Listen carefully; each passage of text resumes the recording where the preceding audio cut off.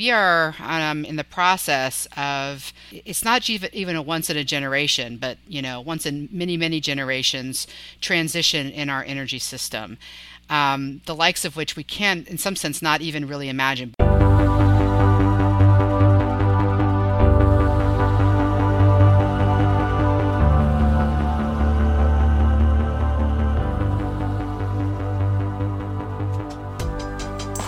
Welcome to Environmental Insights, a podcast from the Harvard Environmental Economics Program. I'm your host, Rob Stavins, a professor here at the Harvard Kennedy School and director of the Environmental Economics Program.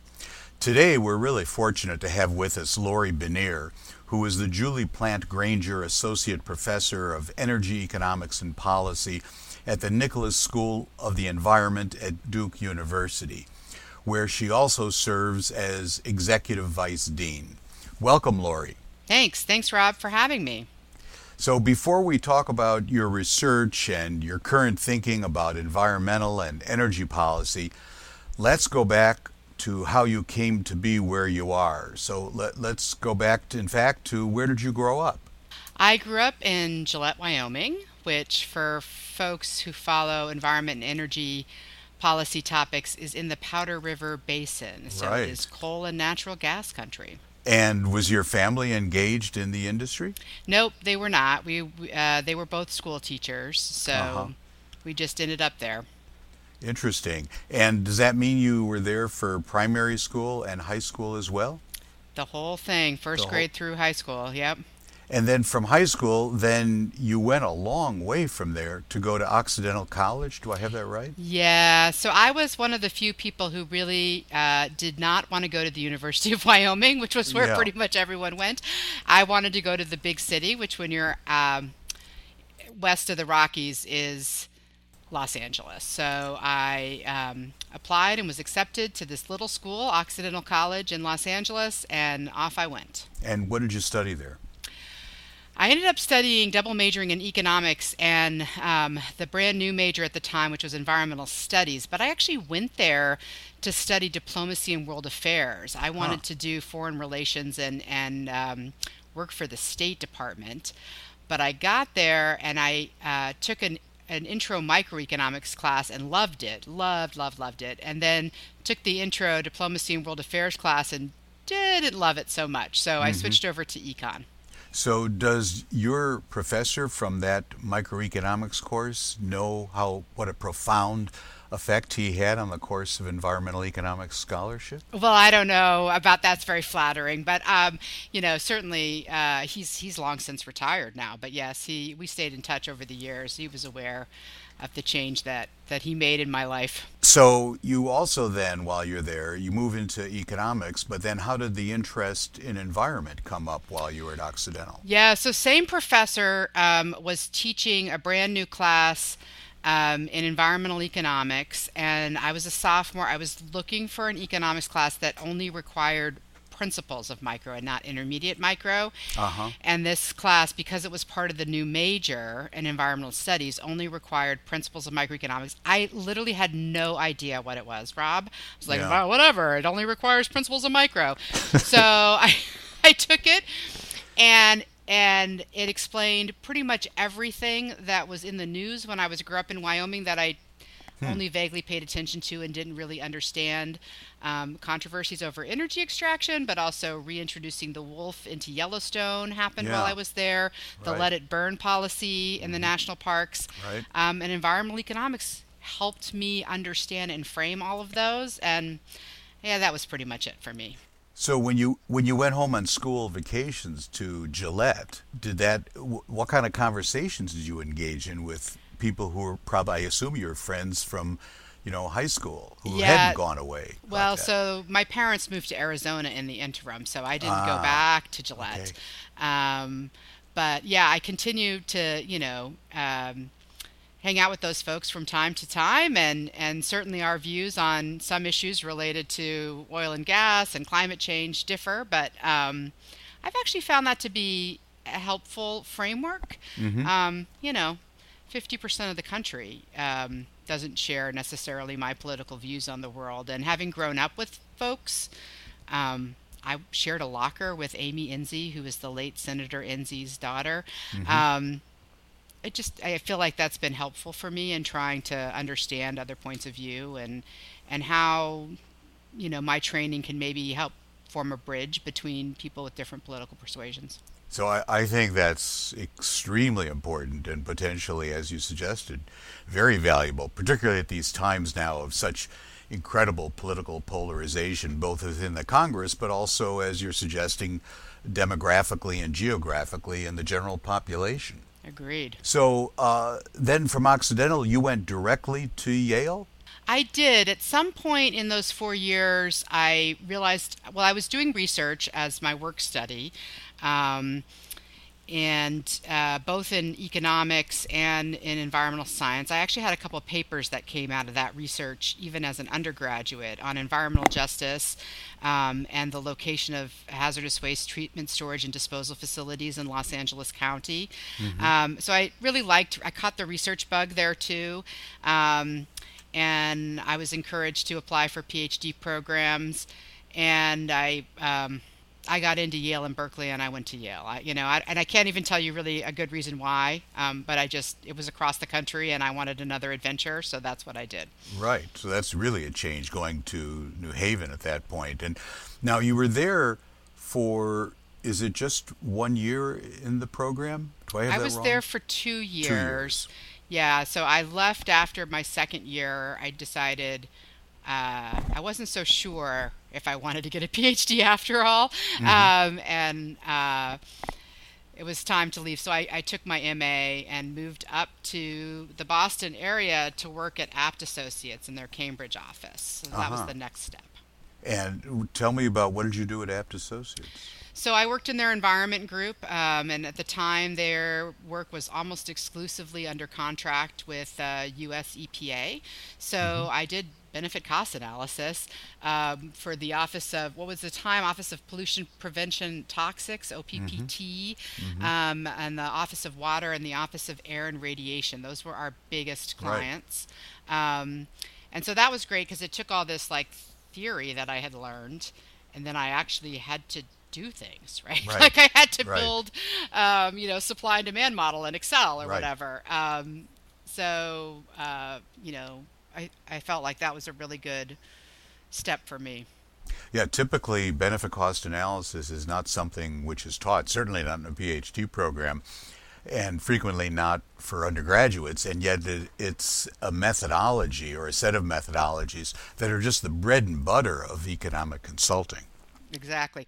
So, I mean, I just spent the first, I don't even know how many months, like just reading other regulatory impact analyses and going Right. through other people's Uh-huh. analysis in SAS and in Excel to sort of figure out what I was doing because I had never been taught that stuff. I knew the theory of it, right? But not how Yeah. one actually does it. Right, right.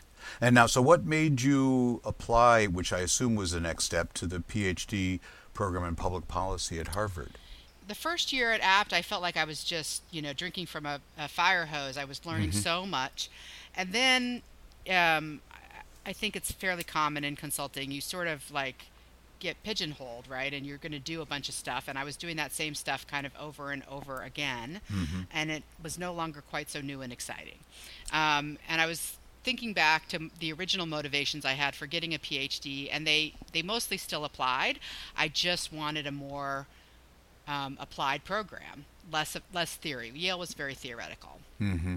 Hmm. And so I started looking around and applied to the Kennedy School, where I ended up working with you. But I Hmm. also applied to a variety of ag and resource econ I departments. see. Right, right.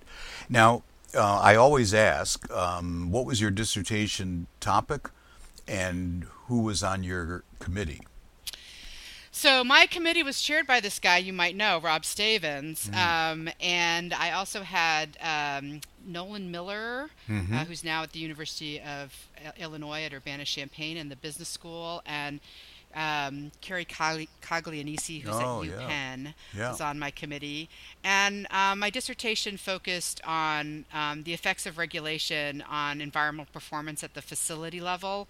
And I looked at what I've called non-traditional environmental regulations, Hmm. so information disclosure requirements and management-based regulations, which are regulations that require firms or facilities to engage in some sort of pollution reduction planning. That's the required activity, Mm-hmm.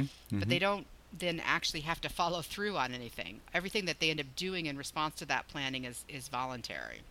And you did quite a bit of work on that going forward, didn't you? I did, yeah. I mean, for years after, I was working on both of those. And I still, I'm serving on a National Academies panel now for the Transportation Research Board on pipeline safety. This is the second one I've done, and they call me because of the management-based regulation work, I because see. that's Right. that's the approach that we're taking to a lot of these um, oil and gas safety programs now. Now, for our listeners who don't know, I'll mention that Nolan Miller is an economic theorist, unless I have that wrong. Isn't That's that right? correct. Yeah. Yes. And Kerry Kolianese is a dual scholar. He is both a political scientist and has a law degree. And I've kept up with his work mainly through the internet at Penn Law School in terms of his regulatory programs. You probably have as well, I suppose, I Lori. do, and I actually still see him quite regularly. We Oh, actually served great. on the first of these National Academies panels. I was on with him, Hmm. um, and he's invited me to be a collaborator on a couple of his books that he put out through the regulatory policy program at Right. Penn. So Hmm. yeah, I've been in touch, regular touch Yeah, with he's him. doing wonderful things there. Hmm. Now, your first job out of graduate school, was it indeed to the Nicholas School It at is. This Duke? is where I've been. Yeah, Yep. like me, you're a lifer. I'm a lifer. And so, what made you go to the Nicholas School at Duke? What were the big attractions? Besides the fact they made you an offer, of course. Yeah, so right. That is usually a big attraction. Um, it was kind of a dream job in a lot of ways because Hmm. I wanted to stay at a place that focused on applied research and was interdisciplinary. So I had ideally wanted to go either to another public policy school or a school of the environment. Um, and the Nicholas School at the time was doing they were doing a joint hire, like two, they were hiring for two positions, Hmm. broadly in environmental policy. So because this is not that interesting, but the political science market moves really early. So I actually had an Hmm. offer from them before the holidays. Right.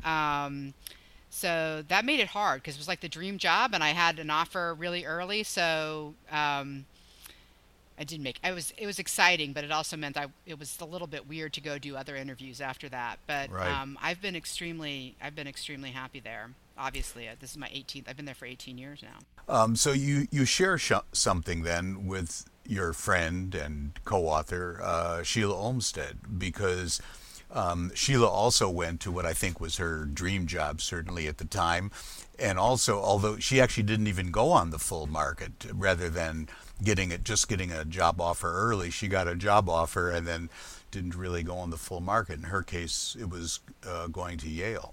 Yeah.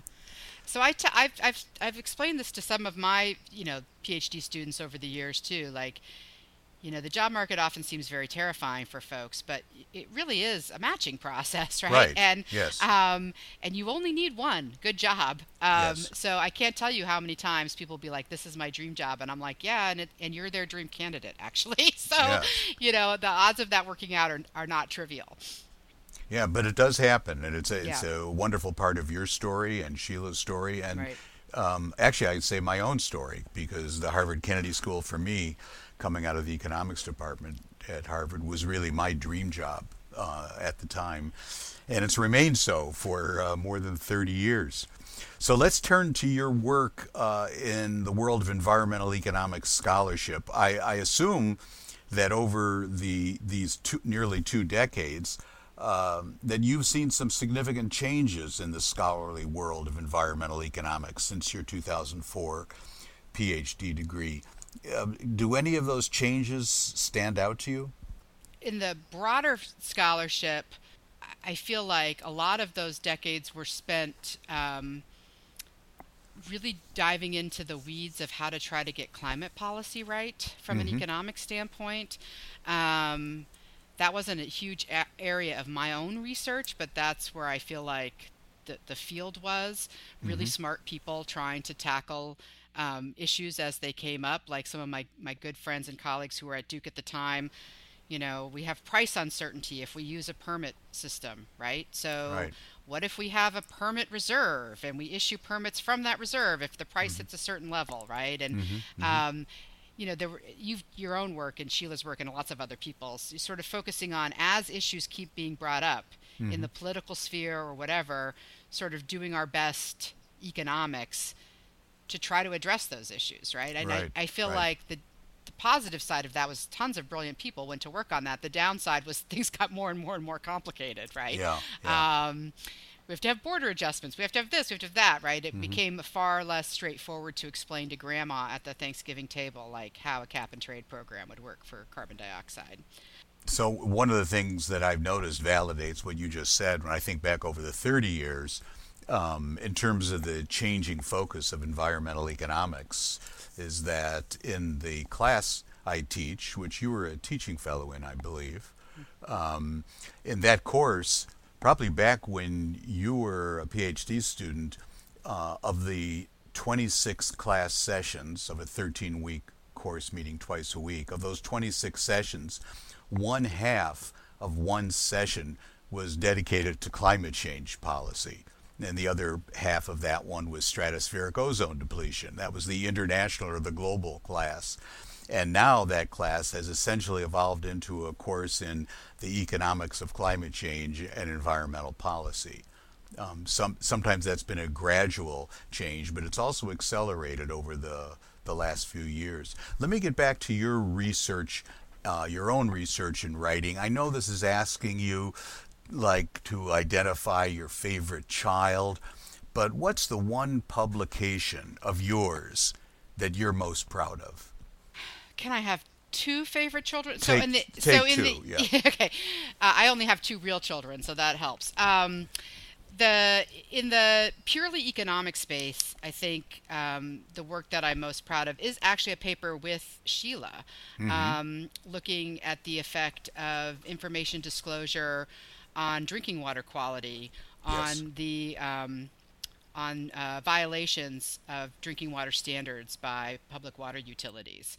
And that was published back, I think, in 2008 in the Journal of Environmental Economics and Management. Ended up having, I think, a fairly outsized impact in terms of getting calls from EPA's enforcement office wanting to understand how they could better use information disclosure as an enforcement mechanism, Mm-hmm. which I think was really interesting. Um, Post tenure, one of the things that Duke is sort of known for is its interdisciplinarity, and I was involved in a community of practice at Duke on rethinking regulation that had faculty from all over the university, and through that.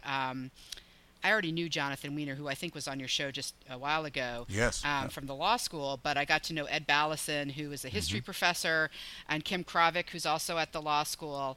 And through that, we were brainstorming different research ideas that resulted in a book project called Policy Shock. Understanding regulatory response to crises. Mm-hmm. And it looked at a variety of different environmental crises, including oil spills and nuclear incidents, as well as financial crises, which is what Ed Ballison studies. And that was a multi year project across a lot of disciplines with mixed methods. That I found just personally very rewarding, Mm-hmm. and again, I think has had quite a bit of impact in terms of some of the recommendations that came out of that book. So what you've highlighted are situations in which the scholarship was significant. You're proud of the scholarship, but partly you're proud of it because it was actually useful in the policy world. So something I've noticed, and you have, is that in the policy world, there's increasing attention, and in the scholarly world as well, to what we previously would have just referred to perhaps as the distributional impacts of environmental problems and environmental policies, and now are characterized and examined under the labels of environmental justice and just transition. And this includes your own work. Can you say a bit about it? Yeah, so I mean, I said earlier, but the first two papers I had that were published were actually from my undergraduate days and were in environmental justice. Hmm. Um, we actually drove around in a vehicle with a giant GPS receiver because back in the day you didn't have those on your phone Hmm. to geolocate hazardous waste treatment, storage, and disposal facilities. So I've been in this for a while, but just not super active. My Hmm. current research is looking at um, the justice impacts of the clean energy transition. So we are in the process of, it's not even a once in a generation, but once in many generations Hmm. transition in our energy system. The likes of which we can, in some sense, not even really imagine. But it's going to involve significant land use changes and changes to the way electricity is generated. And a lot of that is exciting from an environmental standpoint because they're lower carbon, but we have this opportunity to do this in a way that extends those benefits more evenly across the population than the fossil fuel based energy system did, Hmm. and potentially um, doesn't uh, centralize the costs of that energy system in particular communities in the same way that the fossil fuel energy system did. But we have to do that consciously from the beginning. So, one of the things we're looking at is different definitions of what constitutes an environmental justice community, and there are a bunch from states. The White Hmm. House is working on this now. And if we use these different definitions, what does that say about the concentration of solar, wind, and then in North Carolina in particular, what are known as renewable natural gas from hog Hmm. farms, and also the wood pellets that are used Hmm. and exported to Europe? What does that mean in terms of our understanding of the distributional impacts of that renewable energy? And in terms of just transition, the fact that there will be losers, surely, both in geographic areas and in particular sectors from the clean energy transition, presumably your experience back in Gillette, Wyoming must come to play in your thinking, even if it's in the background of your thinking. I assume it's, as you said earlier, it's affected you. Yeah. Certainly one of the issues, of course, is what's going to happen to communities that were heavily dependent Hmm. on fossil fuels. And Right. that's Gillette. That's also North Dakota. That's West Virginia. Yes. There's a whole bunch of these.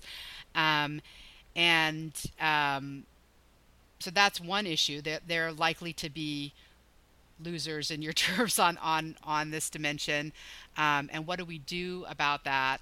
But then also, as we increase these other renewable sources, who gets a seat at the table in terms of discussing what the potential impacts of those Hmm. things are? Hmm. Because while they're good for carbon, they're not perfectly great along every environmental dimension, right? There's waste Right. associated with them, there's Yep. mining associated with them. We need to take that in holistically from the beginning. Now, speaking of that, outside of academia, you mentioned before your service on panels of the national academies, and you've worked on safety issues surrounding offshore oil and gas development and extraction. That's now an increasingly important topic because of the war in Ukraine and, in some cases, pushes for increased oil and gas development in places such as the United States.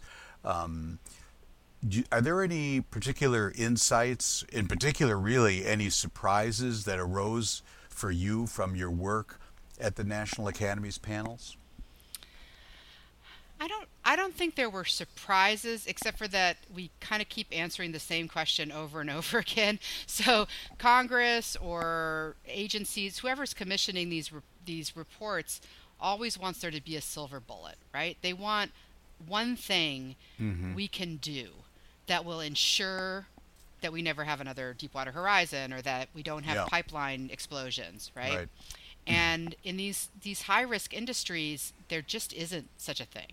Mm-hmm. And we need a series of both safety systems and safety processes that are tied to a safety culture, only some of which regulation can actually really dictate. Um, and that's a hard pill to swallow, right? Because on the one hand, as you pointed out, we're still dependent on these industries in many ways, and that dependence might increase at least in the short term, Hmm. due to issues going on in Russia and the Ukraine. Um, but we don't like the downsides of them. And whenever anything bad happens, there's a lot of hand wringing about why regulation didn't stop that from happening, and trying to get people to understand that you know inspection regimes can only go so far. You're only out on the rig once a year, right? Right. That the other 364 days a year, there has to be a safety culture. There has to be processes in place that reward people for valuing safety, and that's a harder thing. And there's a huge role for industry in that, which also gets some folks in the environmental community gets their backs up because they Hmm. feel like industry has too much say over what these regulatory processes should be, but they also have the expertise and the experience to actually make them happen. So more broadly, what's your assessment of the current U.S. administration's environmental and energy policy, either domestically or internationally, whatever you'd like to comment on briefly? Very briefly, so up until Biden, I think the U.S. through multiple different presidencies and different parties had sort of an all of the above energy platform. And one of the Hmm. things that we were curious about with the Biden administration was whether there was going to be a marked deviation from that. And Hmm. I think initially it looked like there was going to be, and a stronger focus on climate change and decarbonization. But geopolitics has a way of messing up these plans, and I think we're sort of back to an all of the above sort of approach, at least in the medium term, which creates some political issues, of course, for President Biden with the progressive side of his party. Um, but trying to balance all of these competing values.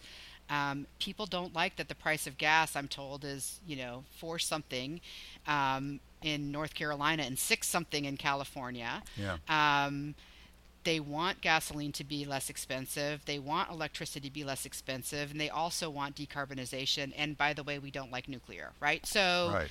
you know, it's really a challenge. And I think realistically that all of the above strategy that has a plan for a transition, but without promises of a miraculously rapid transition, which the grid cannot accommodate, Hmm. that's where we're going to be at. But it's not politically appealing to any party to say that, right? So that's very interesting. And I take from what you just said that it's not just that it may be the politically feasible route, but that economically that might be a sensible route. Or did I Yeah, no, misunderstand what you said? economically it's a sensible route and technologically it's a feasible Yes. route. We Yeah. can't, I mean, the people who do energy technology at the Nicholas School will tell you we can't transfer, the grid can't absorb that much renewables that quickly. Hmm. Hmm. So there is going to be a longer pathway. And I mean, as an economist, I wish we could go back to the 90s and get it right there. What we were saying in the 90s was slow and steady, right? Put the Yeah. carbon price in now, we'll have lots of time to adjust. We didn't do it. And so now things seem more urgent, but there's still, both from an economic and a technical feasibility standpoint, it's going to be a longer pathway. So, although it would be wonderful if we could, reinvent history and go back, I want to bring things to a close by asking you about the going forward part of Sure. the story. In particular, something that it seems to me is just really a quite dramatic change were these youth movements of climate activism that we saw become quite prominent in 2019, then a bit of a hiatus because of the pandemic in 2020, and then back again in 2021, such as in Glasgow at the annual climate talks. So I'd like to know what's your reaction to these youth movements of climate activism.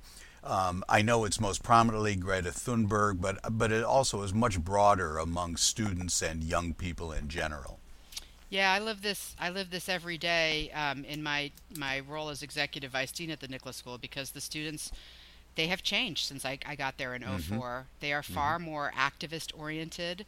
I think they were always passionate about the environment, but the way in which they express that passion, and the expectations they have for change, and their relationship with what they view as power hierarchies is completely different. And it makes me feel old, Rob. I mean, I feel Yes. like I'm the old person who's like, back in the day, we solved problems. But it's here to stay. It's required adjustments on all of our parts, and trying to help harness that passion and that creativity, while also helping to educate them that, there are these constraints in the world that are real, right? And learning to operate within those constraints might actually be beneficial to them. But I think it's a challenge, and we'll see what happens. There's almost no trust in government to make progress.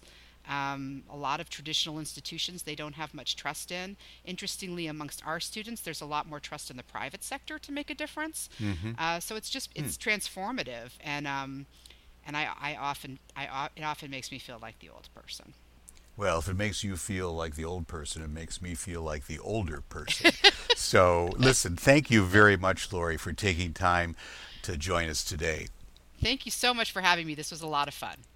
So our guest today has been Lori Bonnier, who is the Julie Plant Granger Associate Professor of Energy Economics and Policy at the Nicholas School of the Environment at Duke University. Please join us again for the next episode of Environmental Insights, conversations on policy and practice from the Harvard Environmental Economics program. I'm your host, Rob Stavins. Thanks for listening. Environmental Insights is a production from the Harvard Environmental Economics program. For more information on our research, events, and programming, visit our website, www.heap.hks.harvard.edu.